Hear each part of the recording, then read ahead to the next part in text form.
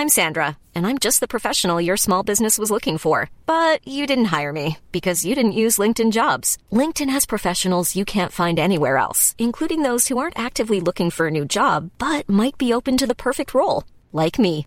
In a given month, over 70% of LinkedIn users don't visit other leading job sites. So if you're not looking on LinkedIn, you'll miss out on great candidates like Sandra.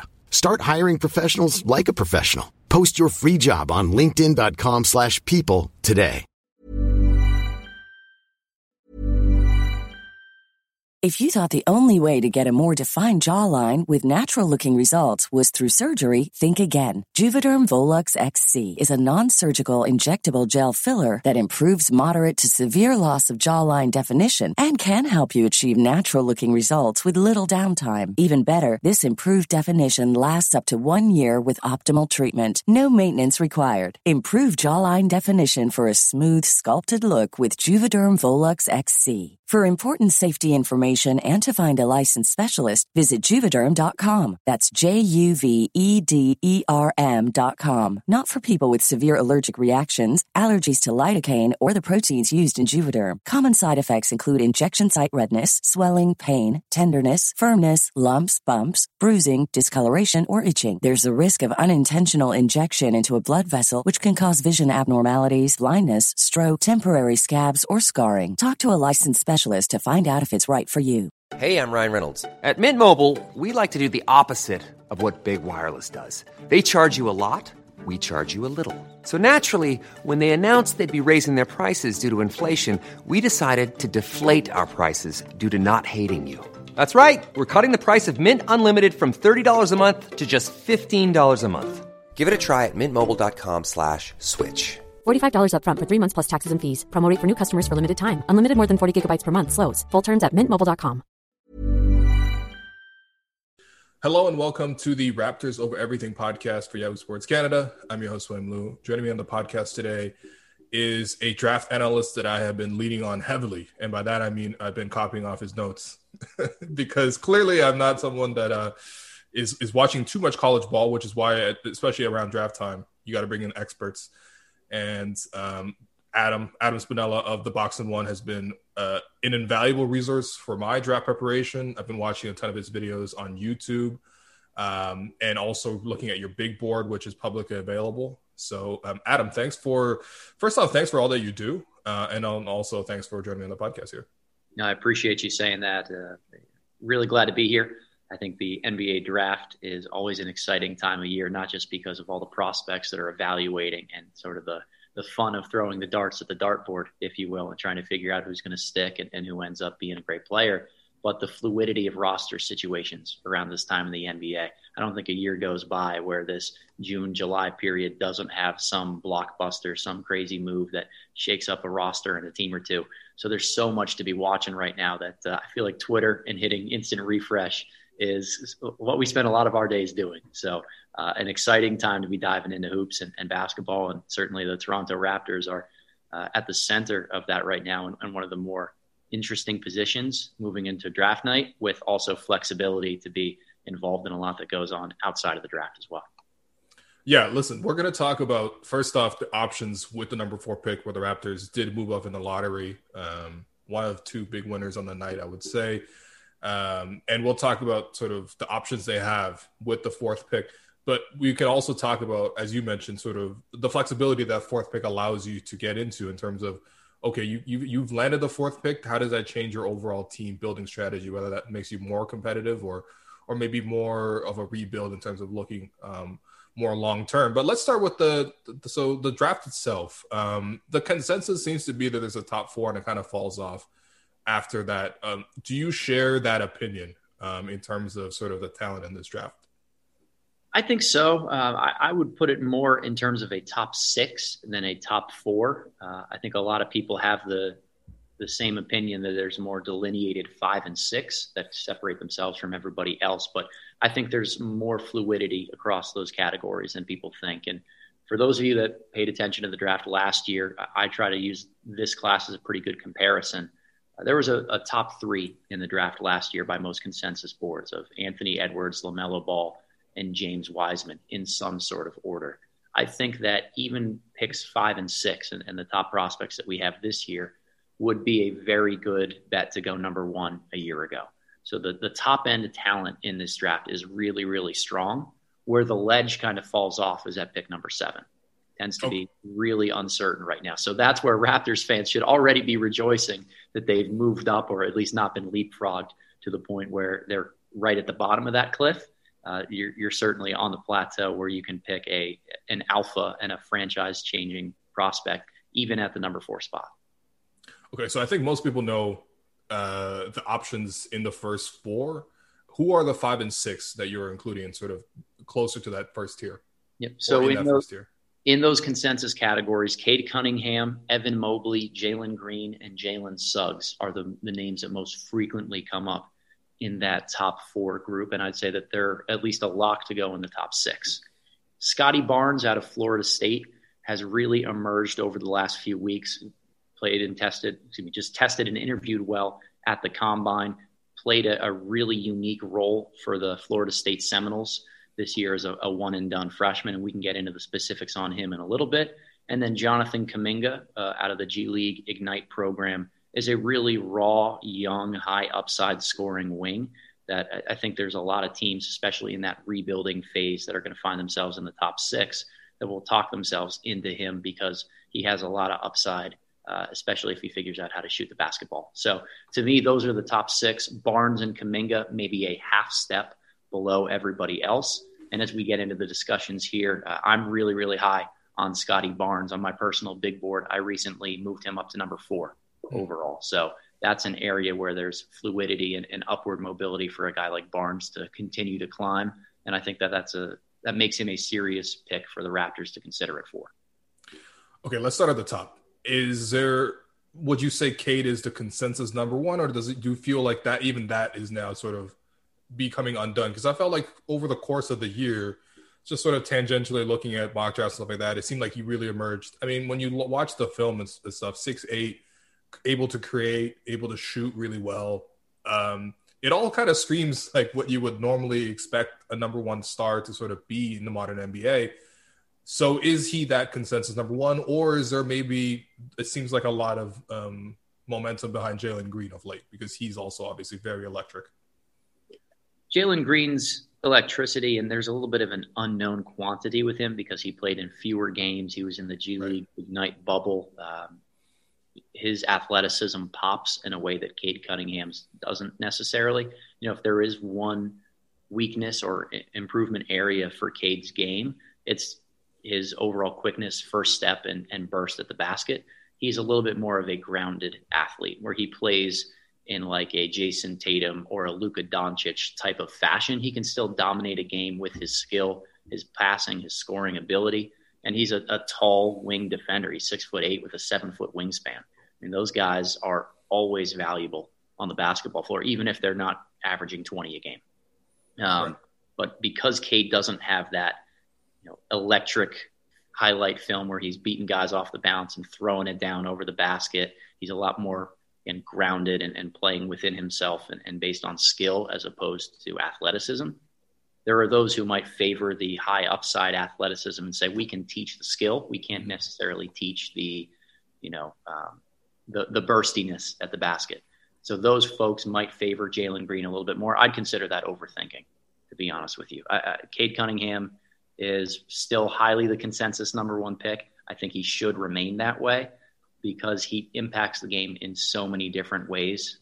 Incredibly polished scorer and playmaker already at his age. And at Oklahoma State, his assist numbers were really hindered by playing on a team that missed a lot of open shots. They didn't surround him with shooters. And he had some teammates that blew kind of bunnies, so to speak. He gift-wrapped some assists and layups and dunks for teammates that they missed. So a lot of people point at his assist-turnover ratio or the lack of high assist numbers at Oklahoma State and say, I don't know if I'd feel comfortable with a non-elite athlete being the number 1 overall pick when passing is such a large part of his game, and those are his assist numbers. Mm-hmm. But there's a really, really easy explanation for why those assist numbers were a little bit lower and the turnovers were so high. He was the only guy who did everything, and he played in a suboptimal scheme and spacing unit at Oklahoma State. Yeah, and I really liked just watching the film of what he does, I think the passing does pop, even if the assist numbers don't necessarily do that. I think the vision is good, throws passes early, if I find. And I don't know. I think as a number one pick, it is very important to have that ability to make other people better. I think in a lot of these critiques, especially for younger players, maybe it's a lot easier for guys to develop maybe a scoring skill set and things like that. And, if you compare sort of Jalen Green, I guess the one concern I would maybe have more than anything else would be sort of he's maybe a little bit one-dimensional. I think, watching the videos that you made, there was a lot of instances where he could have passed and he just chose not to, which that's part of being an elite scorer. And I think he can get to his shot anytime he wants because he elevates so high with that elite jumping ability, can dunk, and has great handles and has a step back three, which is all very rare for a 19-year-old. But is that sort of one-dimensionality something that is also a bit of a concern for you when you watch Green's game, if you were going to pick it apart? Yeah, so I guess this is a good segue into my personal big board on here. I have Cade Cunningham as the clear number one. I've had it that way since January and don't really think that there's much of a reason to overthink it and try to change that process right now. I'm back and forth on the 2 and 3 spots on my board, and I've probably tinkered with it 2 or 3 times and will do so over the next month before the draft between Jalen Green and Jalen Suggs, 2 really different types of players. With Green, you mentioned the high ceiling and what he's already shown capable of as an athlete and a space creator at 19 years old is insane. Yeah. Offense is about creating space and then maximizing it to finish plays. Defense is about negating space that other opponents are trying to create or take advantage of. And I think Jalen Green has elite potential in both categories. He's not a great defender right now, but with that quickness, length, athleticism that he has, he certainly can become a really, really good defender. The high ceiling is certainly there. If there is a complaint about his game, it's probably more based on his feel right now. And I'm not one that likes to punish younger guys for, not being really, really firm playmakers when they're in their teenage years. I think that's, again, something you can teach, something you can develop. But I also want to reward players who are really, really high feel guys because they're also going to continue to get better as they go through an NBA system. So it's less about a negative for Green as much as it is that Cade Cunningham's feel is elite. And to be frank, I think Jalen Suggs has an elite feel for the game. Yeah, and I think when I was watching the mock draft that you did after the lottery results were announced, when obviously we knew what the order was going to be, you had Suggs going number 4 to the Raptors, and I was thrilled because I think, short of getting Cade, I think Suggs might be, especially in comparison to Green and Mobley, who are the other 2 options that are most closely linked to 4. Suggs just screams like a very complete player in a way that doesn't fully apply to those 2 other guys yet. And again, these guys are super young. As you mentioned, these guys will improve for sure. But with Suggs, I really do like his overall package. I mean, I guess that comes part and parcel of being a point guard. That's obviously, you're going to probably have a hand in more plays than other players who are maybe just like looking to score or defenders. But I mean, with Suggs, why isn't he I guess he is very close to that for you. He's basically 2.5 for you, but why isn't he the consensus number 2 pick? Because I think he's more complete than Green and Mobley. So a lot of it comes down to Mobley, and we can talk about him in a little bit. Most tiered rankings that I've heard or seen have Mobley ahead of both Green and Suggs. I know Green is starting to inch up and be in that 3-man conversation, but you're right. Suggs doesn't get a lot of love for that 2 spot, and it seems that he's slightly behind the other 3 in those rankings. Part of it probably has to do with 3-point shooting consistency. That's a huge part of the NBA game right now. And Suggs wasn't fantastic as a shooter this year. He was streaky more than anything else. There were games where he was really, really good from deep. And when Gonzaga took on high-level competition, he rose to the occasion. I see that as a huge positive. Another part of this, Suggs was a fantastic football player in high school. Could have been a Division I starting quarterback at a number of high major power schools. And basketball is his first love, which is why he's continued to pursue that. But I think multi-sport athlete guys have a lot higher upside as soon as they start focusing on basketball. So knowing Suggs' background, that as he commits himself to this a little bit more fully over the next year or two, the shooting consistency, the improved feel for the game, being able to work on diversifying his scoring package. Those are things that you typically put in the off season when you're working more individually with a trainer. Now that that's his full-time focus and football's in the rearview mirror, I think he's going to continue to pop in those ways. But when I think of Jalen Suggs and what makes him special, I continue to go back to that intangible it factor. Right. A lot of times it's a cop-out scouting-wise to talk about that when there's a prospect you like, but it very much is an I know it when I see it type of feel. And I'm big on trying to avoid comparisons of players because I think it sets someone up to fail by saying, like with Cade Cunningham, if we compare him to Luka Doncic and Jason Tatum, like I did earlier, now all of a sudden he's not an all-star and a second-team all-NBA performer and carrying his team to the playoffs. He's seen as a disappointment when his game can be much more nuanced and different in those ways. So I don't love doing the NBA comparison game. With Jalen Suggs, the strained comparison that I make is actually to Derek Jeter of the New York Yankees, because there's this it factor. There's this swag and confidence. And whenever there's a big play that needs to be made, Jalen Suggs is the one that makes it. When they were backs against the wall, unbeaten this year at Gonzaga, playing in the Final Four, winner goes to the national championship game, and UCLA has given them a run for their money. He made one slight mistake with about 2.5 minutes left in regulation. He helped a little bit too far off his man, Johnny Juzang, and gave up a corner three. For the 5 minutes of overtime and the final 2.5 minutes of regulation, he dominated that game when his team needed him most. BYU, the only team within their conference this year that pushed Gonzaga because they had such a cupcake of a schedule in their league. They were down in the second half, and Suggs took over. And he didn't just take over in I'm going to put my head down and will our team to victory by scoring. He made the right plays, as he continually did, and he made shots. Right. So I have very little doubt in his pick and roll playmaking. I have very little doubt in his three-point shooting as he continues to develop. I'm just looking at all of the pieces to the puzzle about who he is, and I'm willing to bet my money on him becoming an all-star, an alpha, a building block for an organization, more than some of these guys who maybe have already flashed those skills, but don't necessarily have that intangible it factor.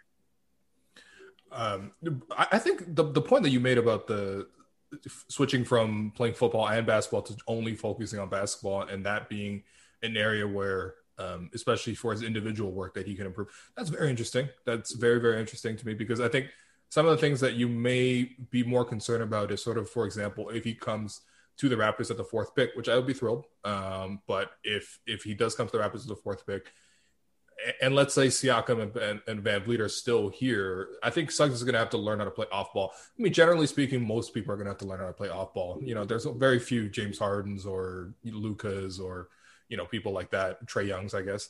But, do you see that as sort of an area that he can improve on? I mean, I know in your video, you've already noted a couple of plays where he made very instinctive cuts. And it seems like Gonzaga had a really nice system where, that facilitated that. Can you see him playing off ball and thriving in that way as well before the shooting, and maybe, or I mean, depending on if the shooting obviously improves, because that's obviously the hugest skill you need off ball. I think so. I think part of the reason for it, as you mentioned, the cutting ability is already there, where he just understands how to play off ball. He's also a pretty explosive athlete in straight lines.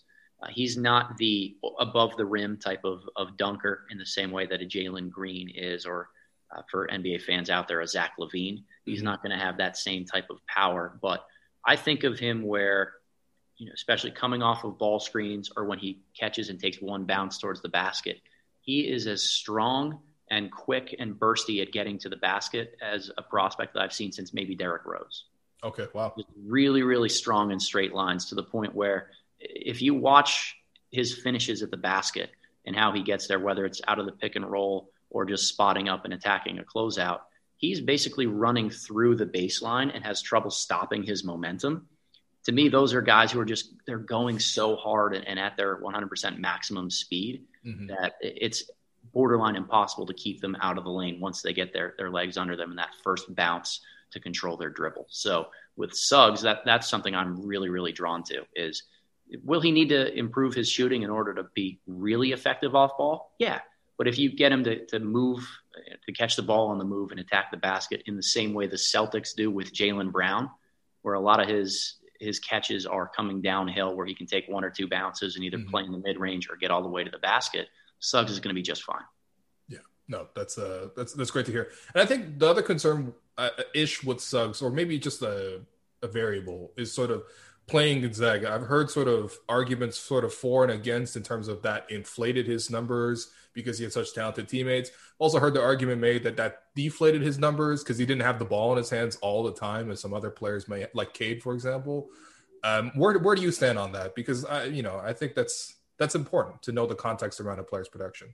Absolutely. I'm a huge fan in looking at college systems to try to not just predict what type of player they'll be in an NBA scheme and finding comparisons or areas that aren't comparable, but also thinking about college coaches and how they teach skills that are going to set people up for the NBA success. I think there's no surprise to hear a lot of people say, like, Jim Boeheim up at Syracuse doesn't necessarily prepare a ton of guys for NBA success because he doesn't teach man-to-man defensive principles. So it's harder for those guys to come in right away and make an immediate impact at the NBA level.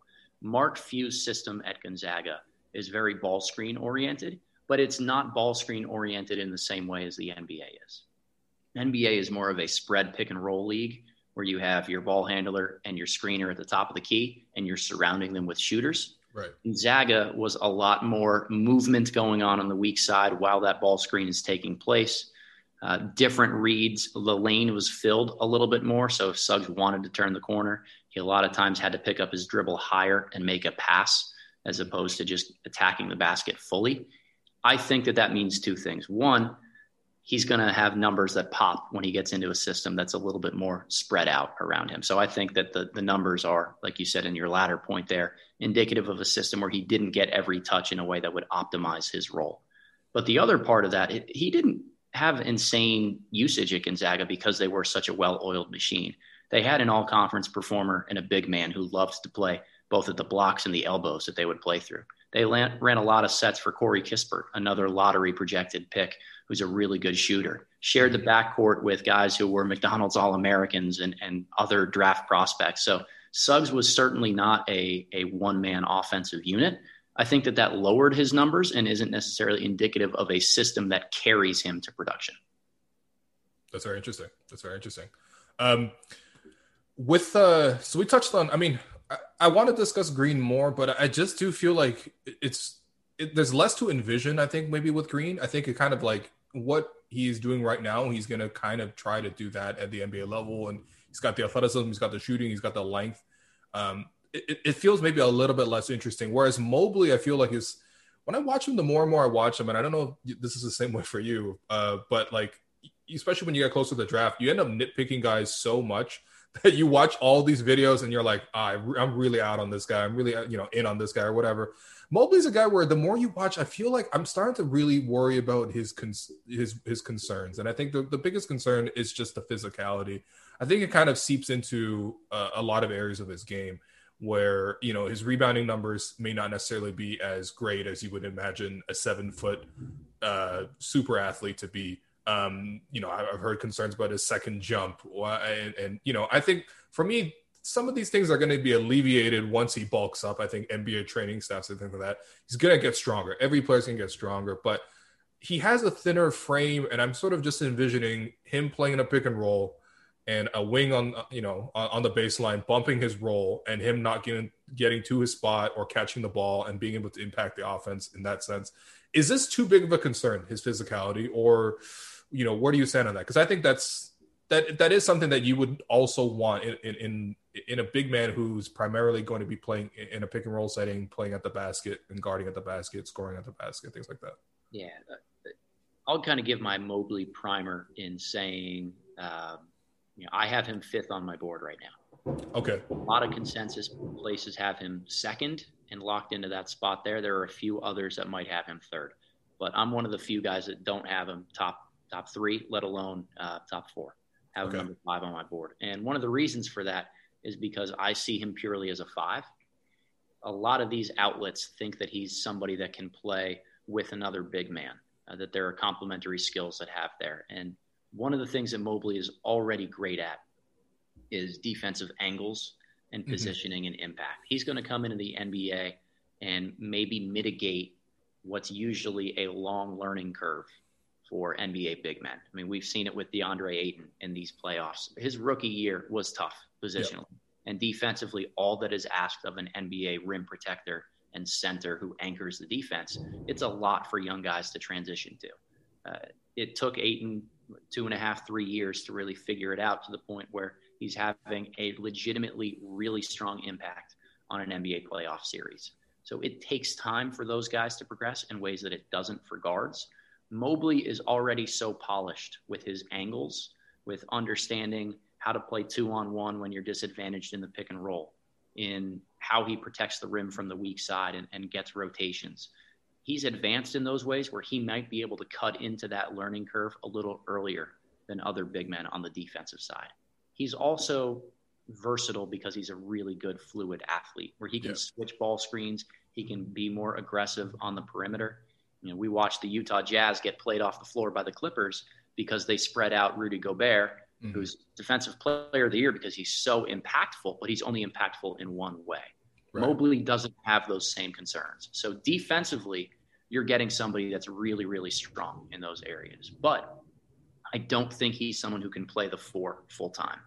And a lot of scouts, a lot of mainstream media outlets that are really high on him right now see the opportunity for him to maybe split both positions because they see offensively he has some perimeter skill and upside because he can beat guys in straight lines. He's long and is a good passer with a projectable jump shot. He hasn't made shots from 3 in high volume yet, but it's projectable with where he's at. I think those are strengths that as he develops, they become stronger by being guarded by other bigs. As soon as he's playing the wing spot and he's maybe guarded by somebody that's more like a Siakam or an Anunoby, first step is gone because he doesn't have the quickness advantage. He's long, but he doesn't have the quickness advantage anymore. So I'm a little bit lower than most people on Mobley and still think I'd take him number 1 overall a year ago. But I'm lower in comparison to others in this class just because I don't think there's that positional versatility to him. I am also, back to your original point about strength and kind of durability on the inside, that's never a reason for me to avoid drafting players, especially bigs. I think NBA franchises invest so much into dietitians and physical trainers in the off season, their strength and conditioning program, that if they don't believe they can add the right amount of mass and strength to these guys, then they probably need to fire and clean house in that department. It's more of an indictment on what they have or their process that they've undergone if they can't turn somebody into a functionally strong physically player. So that's not a reason for me to avoid drafting Mobley. That said, the expectation, if you're envisioning him to come in earlier on that learning curve, he's going to be straight with those angles and understand what he has to do, but he's going to be a little bit behind with the lack of physicality that he has. It's the reality of being a teenager in the NBA. You take your lumps in those areas. So if the Raptors end up with Mobley or eyeing him at number 4 and say, this is the pick, I think that they can't necessarily be surprised if they're trying to gear up to go for one more run over the next year or two and maximize what they have with Kyle Lowry, and then turn around and say, well, Mobley is supposed to be this great defender and he's getting physically abused. Like it is hard for young guys to make a defensive impact in the NBA. I'm not trying to discredit that.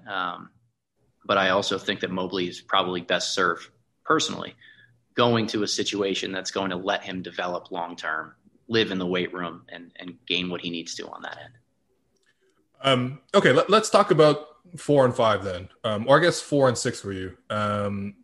So with Scottie Barnes, I think, especially when he went to the combine and it was confirmed that which by the way, there's just apparently a huge thunderstorm happening in Toronto right now. So I apologize for that in the background. But yeah, with Scottie Barnes, I think the one thing that when I looked at the measurements is sort of the measurements are not everything, but it kind of confirms what you see in the eye test. He's really a freak athlete. I think the way for most Raptor fans to envision him, he has most of the same dimensions as OG Anunoby. And OG is already extremely unique in that sense. He has that sort of same fluidity, athletically, and maybe even more fluid than OG, because I think OG is stronger than he is more fluid.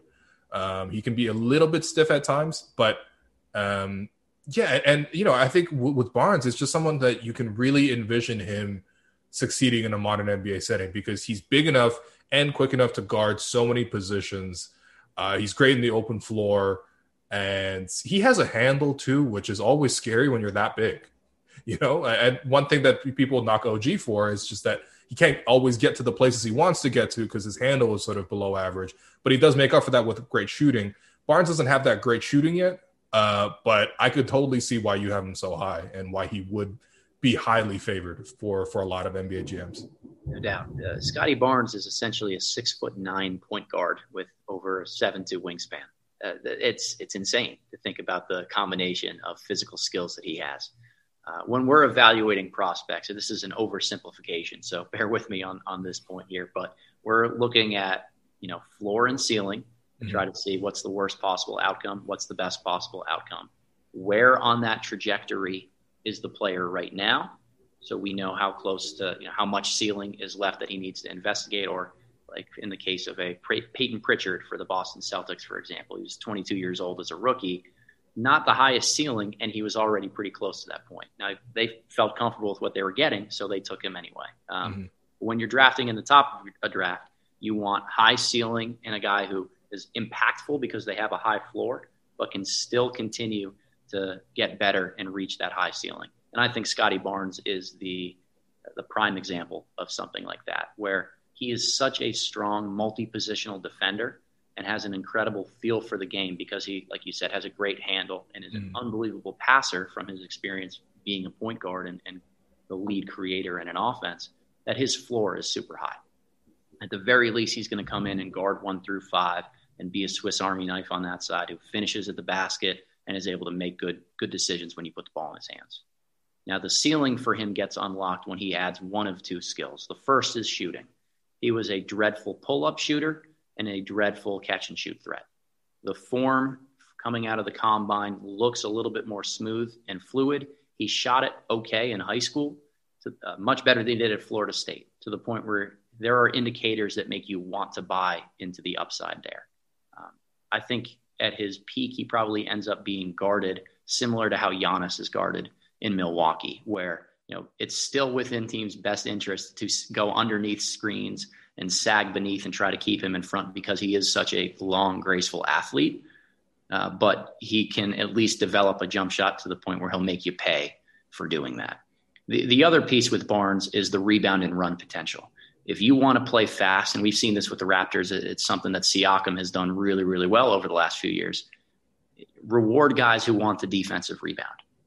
If Siakam is great at crashing the glass and he pushes in transition, maybe he catches a cross match and is able to take somebody into the post. And now all of a sudden there's this mismatch that the Raptors can exploit.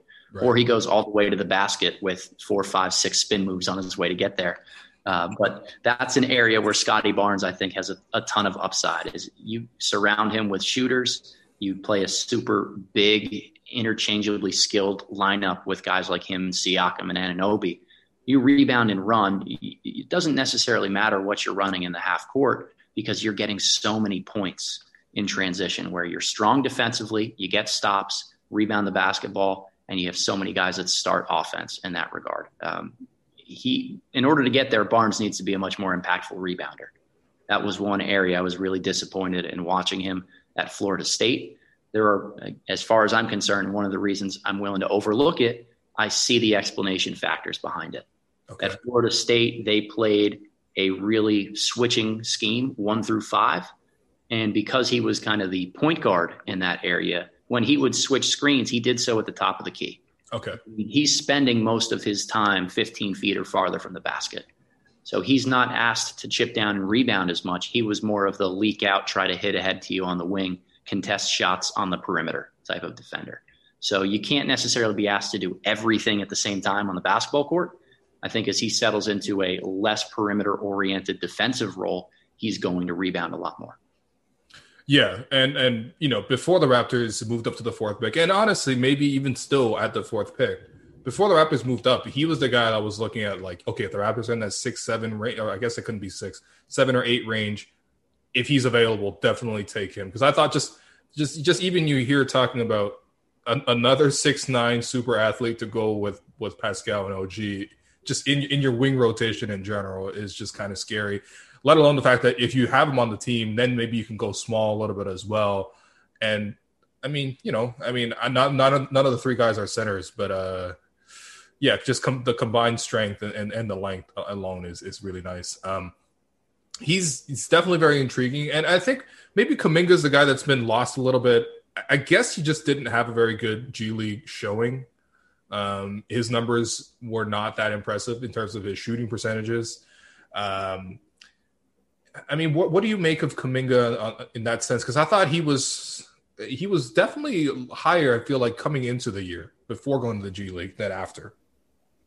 Yeah, I struggle to pinpoint where everything went wrong as well, because coming into the G League bubble, everyone knew that he wasn't, a great shooter. That was a known commodity for him. And I don't think he disappointed as much as people were hoping to see that he improved. He didn't. But that doesn't change the fact that the evaluation on him was pretty consistent from where he was coming out of high school. He is the youngest guy out of this group of the top 6. Mm-hmm. So in terms of getting in on that ground floor and knowing where the floor and ceiling is and how much upward trajectory is left with him, he's got a lot of room to continue to grow. For the right franchise that is willing to go through some of those growing pains and continue to work on the jump shot, work on his feel for the game, the return on investment is really, really high. From the people that I know and have spoken to who've worked with Kuminga in the past, they think that he's a great competitor. They think that he's someone who's going to rise to the challenge and wants to be great. I hear some of the online discourse about a lack of feel as a playmaker. Obviously, the lack of shooting is part of it, and also a lack of desire to play defense. And I have not experienced those either in watching film on him or in what other sources and folks that I've talked to who've been around him have really indicated. So I don't view this as a really high-risk pick. I think he's definitely the lowest floor of the top 6 guys that we've mentioned on this group, and he's certainly the one who's farthest away from his ceiling right now. But again, if I'm comparing him to last year's class or anybody that comes after the 6th pick right here, I think there's way too much upside that we're overthinking things and trying to be outside the box by saying, well, I don't love this about Kuminga, so who else is a trendy pick that I might like to go ahead of him? Sometimes it's simple. There are 6 guys who really have offensive alpha upside in this draft, and Kuminga is one of them. He's a long athlete on the wing who loves to dominate in the low post, draws a ton of fouls. Mm-hmm. There are a lot of great things about him. I think we're overly focusing on what he can't do yet, as opposed to what he'll look like if he adds those to his game. Right. I really do wonder if maybe the outcome would have been better for him if he went to like an NCAA program instead of the G League. It's hard to say, obviously. But the level of competition is just very high in the G League. I think that's the thing, especially even if you look at some of these guys' numbers, like sometimes I'm guilty of it too. I watched a lot of the Raptors 905 in the G League this year, just to keep track of what Malachi Flynn and Jalen Harris were doing, because they weren't in the rotation originally. So they finally got to go down to the bubble and they played a lot of minutes and they looked great. I think Jalen Harris, before he got hurt, was, scoring with ease, hitting 40% from 3, 20 points a game. I think Malachi Flynn had a number of 30-point games, was honestly just lighting it up. And so sometimes when you look in that context, you look at, even Jalen Green, whose primary skill is scoring, you look at, his scoring numbers, it's not as impressive. And of course, you get that to Kuminga, that's also even less impressive because his numbers weren't great. But it's just like, at the same time, Malachi is like 5 years older. You know what I mean? A lot could change in 5 years.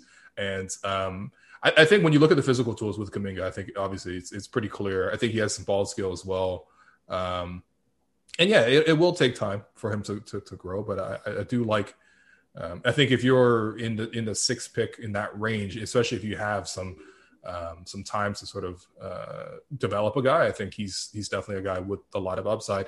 Now, later in the draft, I think this is something that is also interesting because the Raptors may participate in this area as well, whether that's to trade down from the fourth pick.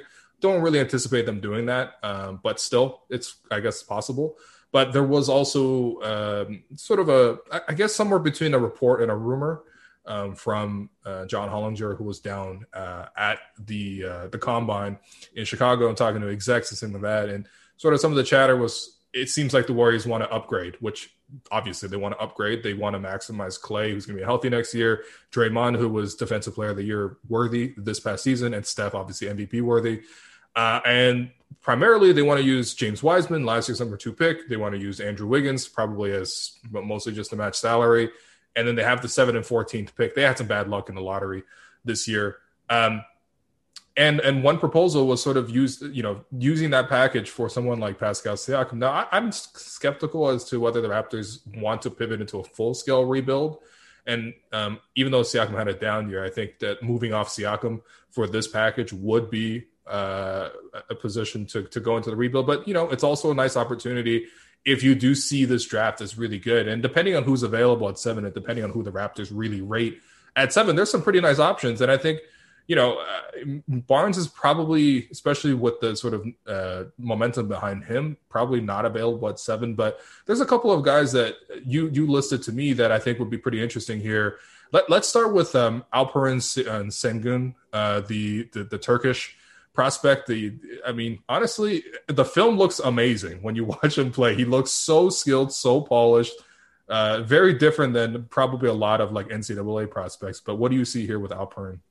So we mentioned that ledge, so to speak, after the top 6 picks. I think that's the superstar ledge where everybody else has a discernible question mark that would really prevent me from saying this is a guy I would want on the court in crunch time, or at least being certain in knowing that they can be. There's, as you go through draft scouting a number of years, there are certain indicators that almost never fail you to say that this is at least going to be an NBA projectable player, someone who is going to be on the floor for heavy minutes. And the biggest indicator over the last few years has been statistical production in professional leagues in Europe. If you're able to come in and consistently put up numbers in those leagues and prove that you belong on the floor there, even if your game isn't the perfect translation to the NBA system, you're at least good enough in different categories or dominant enough in one that you can see your way on the NBA floor. And at 18 years old, Alperen Sengun was the MVP of the Turkish league. Not just the rookie of the year, the MVP. Absolutely dominant, almost double-double type of player who was top 3 or 4 in, I think, 12 or 13 different statistical categories in the entire league. Wow. I mean, he was clearly their best player. And if we've learned anything from Luka Doncic, a few years ago, it's that the question of does the talent level in this league translate to the NBA is kind of a moot point. When you're going against professionals who are not just grown men and a lot older and stronger than you, but there's a high level of skill in European basketball that I think is Sengun doesn't look lost in those situations. He's not just this bruising big man, powerful guy that's taking advantage of skilled players. He's a skilled player himself, as you mentioned, the polish, the footwork. I think he's going to be pretty good as a shooter. There's a lot to like with him. Now, the huge knock on him is kind of twofold. One, he hasn't made shots a ton right now. Again, projectable with his skill, but he hasn't needed to because he's so dominant on the low post. And that's the second point is people hear that there's a Turkish big man who's a really good scorer down low, and they automatically think of Enes Kanter. It's what comes to mind. It's a brain exercise that's really hard not to do. Like if I were to say, don't think about elephants, what's the first thing that you think about elephants? Yeah. You say there's a Turkish big man who scores on the block, you think about Enes Kanter. They play very different styles of basketball. Sengun is much more mobile on both ends of the floor. He's able to take guys off the bounce and then turn that into a post-up when he forces a switch or has an advantage, where he's not just stationed on the block and puts his hand up and you throw the ball into him and he goes to work one-on-one down low. It's much more applicable to the modern NBA style, especially against switching defenses, where when you know you're going to strategically face a team that wants to switch, now you put Sengun, who's a really good passer, in a situation where he's either going to torch somebody one-on-one down on the block because he's patient, has great footwork, and is able to just muscle his way down there, or draw a double team and make the right read every single time. So I don't worry as much about Sengun's impact. I think the tells from his international time say that he's going to be really impactful. Yeah, I'm actually kind of worried about him. So Canada's playing in the Olympic qualifying tournament, and Alperen is going to be he's in the Turkish squad. And luckily Canada's not in the same side of the bracket as Turkey, but very well could face Turkey in the semifinal or the final. And I think Canada's biggest player or tallest player is like Dwight Powell.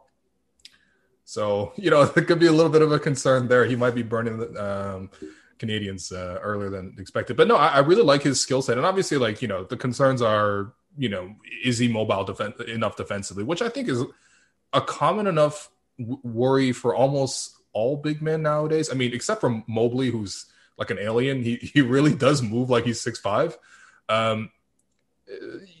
That's fine. But I think the offensive skill and the polish, I mean, it's so far above, just when you watch him, it's immediately obvious. It's above so many other bigs in this draft.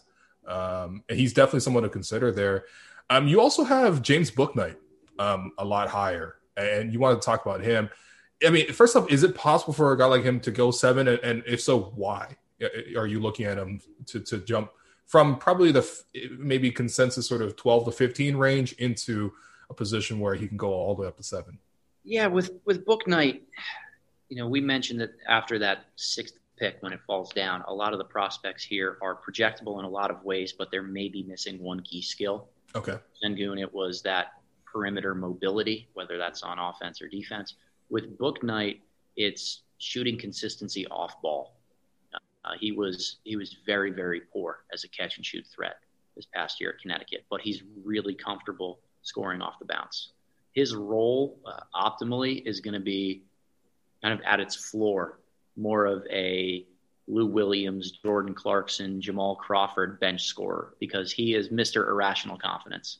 I mean, he comes in and he can light it up from anywhere on the floor. He's a really, really explosive athlete. Has probably the best change of pace dribble that I've seen in this class. His hesitation move is truly elite. Yeah. Very good at making difficult shots. He's that guy that you'll watch on your team and say, "Don't take that. Good shot. Yeah. Can drive you crazy in how he shoots over double teams sometimes, but he makes them. Mm-hmm. And when he gets to his spots, he's really, really good. He had impressive showing at the combine because his shooting form was consistent. He was able to maybe encourage a lot of scouts to say that he's going to end up being a really strong shooter at the league. I think that as that gets remedied and the buzz about him shooting the basketball continues to pick up, that he's going to play his way into that 7 through 9 role. I have him a little bit lower on my big board right now, just because I tend to prioritize players who have great feel for the game. And I think that, again, there are explanations for why Bouknight took as many shots as he did at UConn in a system that was pretty much built around him and didn't have a ton of other offensive talent. But at the end of the day, I would rather roll the dice on somebody who, as we mentioned, is able to involve others and just kind of have that high level skill similar to a Cade Cunningham or a Jalen Suggs. But Bouknight's certainly in play at 7, especially if the Raptors are there and are rebuilding their backcourt and say, we just need a guy who's going to go out there and score the basketball. That he's a professional level scorer. There's no doubt about that. Yeah. I mean, and listen, when you watch the playoffs nowadays, like there's so much offense that has dominated throughout the course of the playoffs. Feels like it's cooled off just a little bit in the conference finals, but still, like, you just need multiple guys who can go out there, get a bucket. And I mean, he's a guy that just jumps off the page as a bucket getter. And, I would say that's even with the shooting concerns too, I mean, it's not the direct translation between if you can shoot off the bounce, then you can maybe shoot, catch, and shoot. But like, if you can make tougher shots, generally speaking, you probably should be able to make easier shots as well. And I think especially with more preparation in that sense, if your role isn't always to go out there and put up 30, 35, then maybe your skill set adapts to change that as well. So, I mean, look, listen, I think this is really fun to talk about the draft. It's really fun to sort of look at this draft and sort of in particular and sort of with the Raptors being in the 4th pick, a lot of options. I think honestly, even with the Raptors having some pretty good players in an NBA sense where feels like a very hectic NBA season, mostly because the playoffs have been super hectic. I mean, I don't think anyone predicted like it's going to be probably Bucks versus Suns in the finals. That's anyway, but the Raptors are in a good spot. Like whether they want to pivot into a full rebuild, they have valuable players for that. Or if they just want to take the pick, develop and stay competitive, they can do that as well. It's kind of a bit of a no-lose situation. So, yeah, in the meantime, though, Adam, I really want to thank you for joining us on the podcast. Thank you for your time. And honestly, again, just thanks for, doing all the draft work that you've done. It's fantastic. I've already recommended you before on the podcast, but once again, if you're looking for YouTube draft content, if you're looking for film to watch on guys, sort of get a breakdown of sort of strength and weaknesses, sort of more subtleties as well, Adam's your guy. Just search his name, Adam Spinella, on YouTube, and you'll find your channel. And it's awesome. And honestly, like, I think you might be the first Celtics fan I've ever invited on here. I think so. That's it takes a lot, I feel like, for a Raptor fan to overcome our hatred of the Celtics, which, by the way, I got to ask you, like, I feel like, so Raptor fans definitely don't like the Celtics, and there's multiple reasons for that, mostly because the Celtics have beaten up on the Raptors over the years.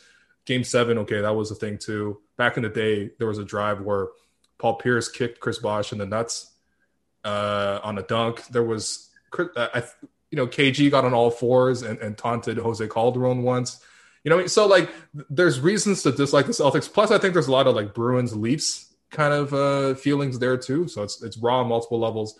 But I feel like Celtics fans don't care about Raptors like that. And to be honest, I don't really see a full reason to. And until there's sort of a reciprocity, it's not as official of a rivalry. But I just wanted to ask you, like, do Celtics fans care about Raptor fans? It's not that they don't care. It's that from my measure, there's no more obnoxious fan base than the Philadelphia 76ers. Oh, okay, good. That's where I think the ire comes in between the two fans. Like, if you're a Celtics fan and you have to deal with process Sixers and everybody talking about Embiid being so much better than Jason Tatum, and it's kind of always been that way for the last decade, probably. That tends to be the primary one, as well as any team LeBron James is on. The Celtics are just so steeped in tradition and rivalries with teams like the Lakers and the Knicks that a lot of the old guard has feelings towards them. The new guard, very much the Sixers, which are also split in the old guard as well. And then the LeBron James hate. So I think there's only so many teams that you can pour your energy into really disliking at one time. I'm not that type of guy. I don't have ill will towards any fan or team. I just love watching like NBA team building and good basketball. That's what I'm all about. But I certainly understand the perspective of Raptors fans of saying like, hey, we hate you guys. Why don't you hate us back? That's always a funny thing too, because I'm like, I really do dislike the Celtics, but I mean, like, I just know that they don't care about the Raptors like that. Which, I mean, before I let you go, honestly, like, what the hell is going on with the Celtics? So Brad Stevens moves on. I don't think anyone saw that coming. Transitioning to a new role, his first move already to move Kemba, which I think makes sense. I just think Kemba just didn't work out, right? And I think some injury issues. I just think probably even the fit didn't fully work in terms of Kemba. So you guys get Al Horford, and then he hires Ime Udoka as his replacements. I mean, what are your thoughts so far on sort of where the Celtics are during this turbulent summer? So the Celtics summer, like I think of Brad Stevens as moving into this new position and saying, I want whoever comes in here not to have to deal with the same roster construction that I just had, because as they've determined they needed to build around Tatum and Brown, the roster was set up for that, last year and a couple of years before that when they had Gordon Hayward as another wing to be able to play in there. They had more shooting and playmaking from their 1 and 5 positions. Mm-hmm. And this is more of a way of saying we need to get back to that. We need to really put Tatum and Brown in positions where they're surrounded by the caliber of talent that makes them pop to the next level. So getting rid of Kemba, a defender who they probably had to consistently try to hide on that end, was going to be important for the postseason series, helping reset their books a little bit by getting off that extra year and saying we're probably not going to find a rotation caliber player at 16 when we've already got 5 or 6 young guys on the roster. So I think Fournier is going to be really important for them to keep moving forward, and then seeing what they can do to add another piece to put next to Smart and him in the backcourt. So I think it's just more so a reshuffling of their depth, and the best way to go through that was to clear their books, get rid of Kemba Walker, and allow Stevens to remake the roster in a way that's going to best support Tatum and Brown as the 2 alphas. I feel like also losing Stevens in the coaching role is not ideal, just because he is such a good coach. Like, I mean, I would love to slander the Celtics, but he's fantastic. I don't know. Yeah, like you said, it was a move I didn't necessarily see coming. If for it to be announced the day after their season ended means that it was in the works for a while. Right. But I also think that in terms of looking forward, Ime Udoka is going to do an unbelievable job, really well thought of as an assistant. So they've added the right pieces thus far, but they just need to make sure that there's more aggression to add talent that helps them win now, because the last place you want to be stuck is in that 6 through 10 role in the Eastern Conference. Yeah. It's kind of purgatory where you're making the playoffs every year, but you're not really a contender, or you're not, bottoming out with the bottom of the East before you end up getting those top picks. That's where I think Toronto's in a good spot by leapfrogging up in the lottery. They're going to hopefully help themselves avoid being caught in those spots more for a long period of time. Yeah. No, Udoka is a really nice hire, I think. I think he's been in consideration for a few jobs, and I know he was for the Raptors as well before they settled on Nurse. So, I mean, I would like to wish your Celtics the best of luck, but I'm not going to do that. Hopefully you guys are going to be 5th in the conference or 5th in the division and things like that. And it's probably not likely, but yeah, I mean, I hope at least it's a little bit less hectic than this year, because I thought it was almost unnecessarily dramatic. I think for all the hand-wringing over the Celtics, like, this is still an incredible base to build off of, having 2 guys like that in Brown and Tatum, who seem committed to the program, who want to keep going. And honestly, with enough flexibility that, like, if the next star came along and you had, the right GM, I guess, in place now with Stevens potentially, like, it's not hard to foresee how the Celtics could get back, into a contention type of spot. But I don't want to see that happen. So, Adam, thanks for joining me on the podcast once again. Is there anything you would like to plug or sort of leave the listeners and viewers with before we go? Now, first off, thank you for having me on. Always glad to talk NBA hoops here. And as somebody who doesn't hate the Toronto Raptors, I'm really glad to see you guys move up into that 4th spot. I actually think it's an unbelievable fit for whoever the team gets there. And it's going to keep the franchise in a great spot. If you want to find any of my content, please search me on YouTube at Adam Spinella. There are links to the website, The Box in One, which is the website I'm currently running and writing for right now, with a lot of draft scouting reports, written pieces, philosophical pieces on the NBA, as well as X's and O's content. So follow me there, theboxin1.weebly.com or theboxand_1 on Twitter. But again, thank you for having me on here. We're less than a month from the NBA draft, so the final push here to the finish line, and hopefully the Raptors find themselves with their superstar of the future moving forward. Yeah, I look forward to Jalen Suggs dropping 30 on the Celtics regularly moving forward. So, yeah, thank you, Adam. And thank you, listeners. We'll be back with, honestly, a lot of Canada basketball coverage. So the podcast is going to shift towards the tournament, at least for this week. So look out for that.